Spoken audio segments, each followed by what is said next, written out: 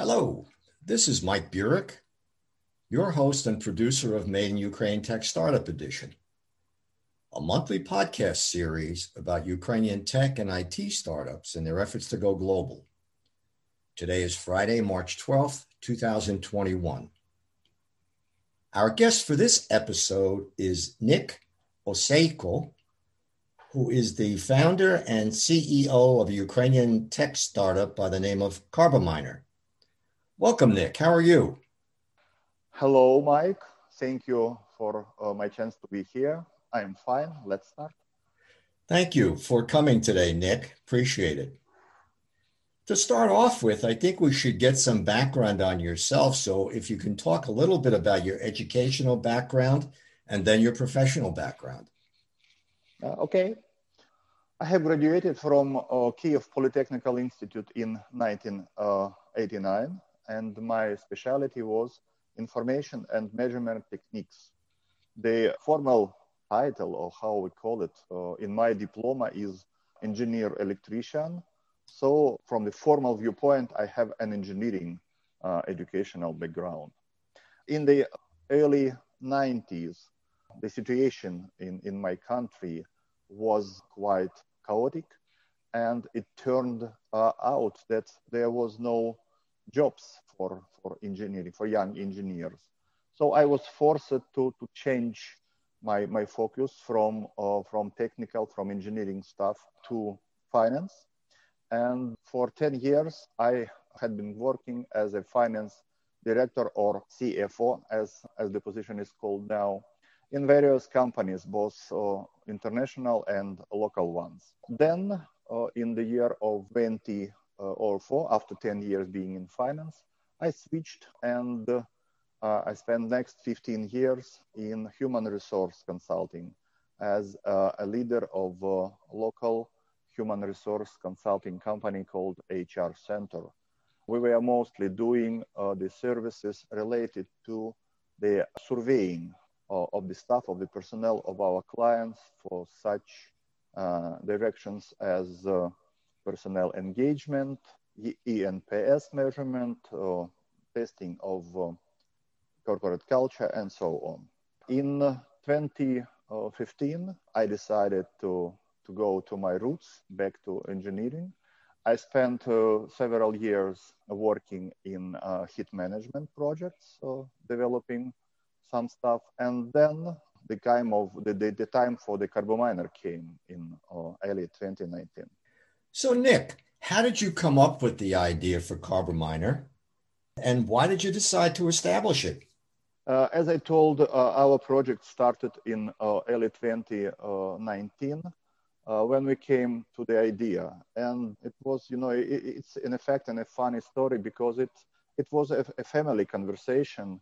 And our family doctor was present because our small daughter was sick, and we had a discussion. And somehow that discussion touched the point that we were discussing the issue that how it comes that the health level of each next generation is weaker, is lower than the generations before us. How it comes that our parents were healthier than we are, and our grandparents were even more healthier.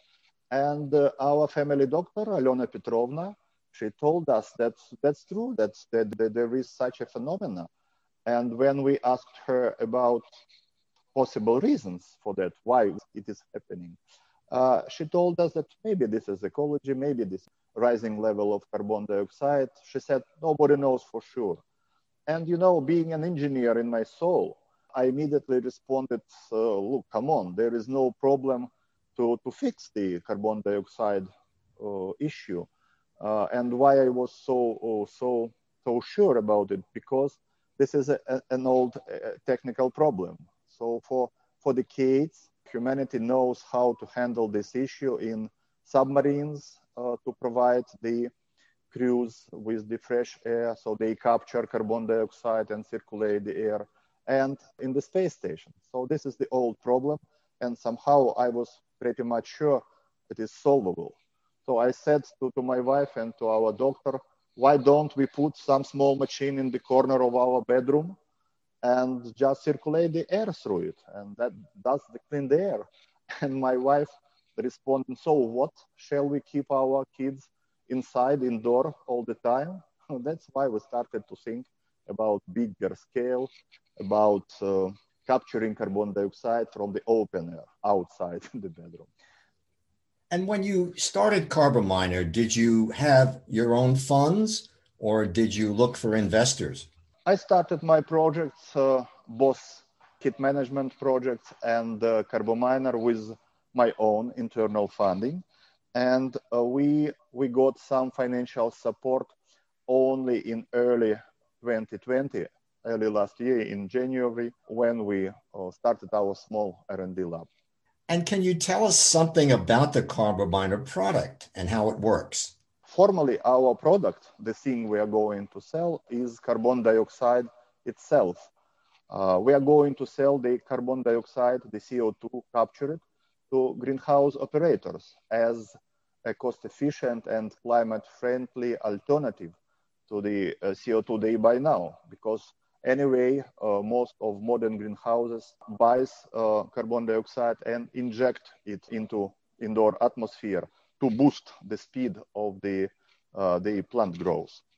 We plan to install our capture modules nearby the target greenhouses and simply sending carbon dioxide from our capturing module to the greenhouse via flexible pipe. Saying this, I mean we are going to cut a significant part of the total carbon dioxide cost chain. So we do not need the storage at the production plant. We don't need compressing expenses, liquefying expenses, transportation expenses, and again, storage expenses at the client side. This is the model. And do you actually have a piece of hardware right now that you've tested? Yeah, we are building our first industrial scale module at the moment using the last funding we got in October of 2020. And this capturing module would be in the form factor of the standard shipping container, 20-feet container. And will your customers buy this module or will they lease it or rent it? Our model is that we retain those modules as ours, and we sell the gas itself, the carbon dioxide. So there is a metering device, which counts how much carbon dioxide was delivered to the greenhouse, and we bill our clients simply by metering, very similar to electricity metering and billing. Nick, is your company Kyiv based, and how many staff members do you have, and are there any other offices at this time?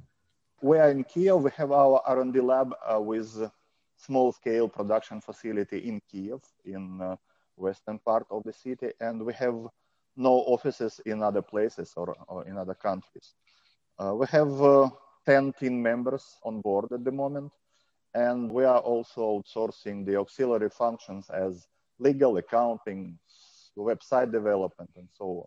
Why do you think the Ukrainian VC firm SMRK became interested in your product and decided to fund it? First of all, I think they are generally interested in modern clean tech projects. And with us, we have raised seed round from them, from SMRK, in October of last year, of 2020. And the story is simple. We had been developing our capturing technology about 7 months before that in our small R&D lab in Kyiv. And the partner who helped us to establish this small research lab was exactly the SMRK. So it was like first pre-seed funding in January, which helped us to extend our research. And then naturally it went to the seed round in October. And I understand that your product is in its early stage now. So when do you actually plan to bring it to the market? And will you sell it only in Ukraine, or do you have plans to go beyond Ukraine? Our plan is to put our first industrial scale capturing module for internal tests in April, so in 1 month. With testing results positive, we are aiming to put the same module to real field pilot testing nearby the client greenhouse. And if successful, we are going to raise our late seed round and using that money to raise it maybe in May or June of this year. And we are going to raise this round money to establish a production facility in Kiev or in Eastern Europe. So our plan is to have our first industrial modules out of our production facility, maybe late this year, 2021, or early next year. Nick, who is your competition out there? We are not alone in DAC or direct air capture niche of carbon capturing.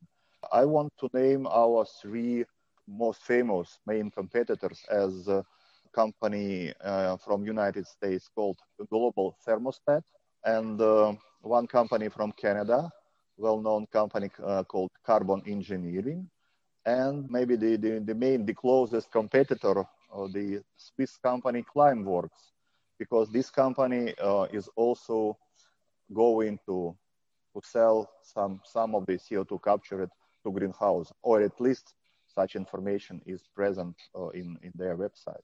So why the focus on greenhouses as opposed to other aspects of the carbon capture market? How large is the greenhouse market in your estimation? Greenhouse market is quite big worldwide.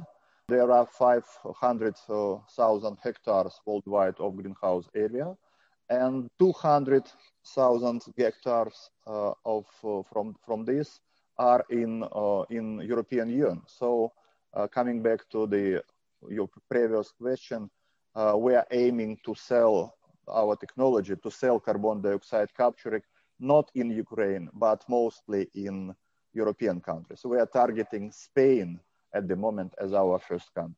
And is there any thought to licensing the technology as opposed to developing the actual module itself and then managing the distribution of the CO2? Oh, thank you, Mike. This is a good question. Formally, we are doing everything at the moment to develop the technology ourselves. But as we have our IP protected, we have a patent pending status. I think that the licensing option should not be, taken from our view. We could consider it. Nick, unfortunately, we're just about out of time, but I did want to ask one last question. What do you think will be the greatest challenge in successfully launching CarbonMiner as a product? From our experience with carbon capture, from what we already know, is that scaling the tech from the lab scale to industrial scale is a really challenging thing. For example, lab environment is one thing and open air conditions is completely different. As both ambient temperature and humidity level are important factors for carbon dioxide capture efficiency, you can imagine how difficult it could be to create a big capturing machine able to work stably in different weather conditions. I think that the main challenge is to create a capture process which would be able to work stably. Nick, I want to thank you for coming on Made in Ukraine Tech Startup Edition today. Mike, thank you for your invitation. It was my pleasure. I have been speaking with Nick Oseko, who is the founder and CEO of a Ukrainian carbon capture tech startup called CarbonMiner. And this is Mike Burek, your host and producer of Made in Ukraine Tech Startup Edition, a monthly podcast series about Ukrainian tech and IT companies and their efforts to go global. Until next time, that's all for now.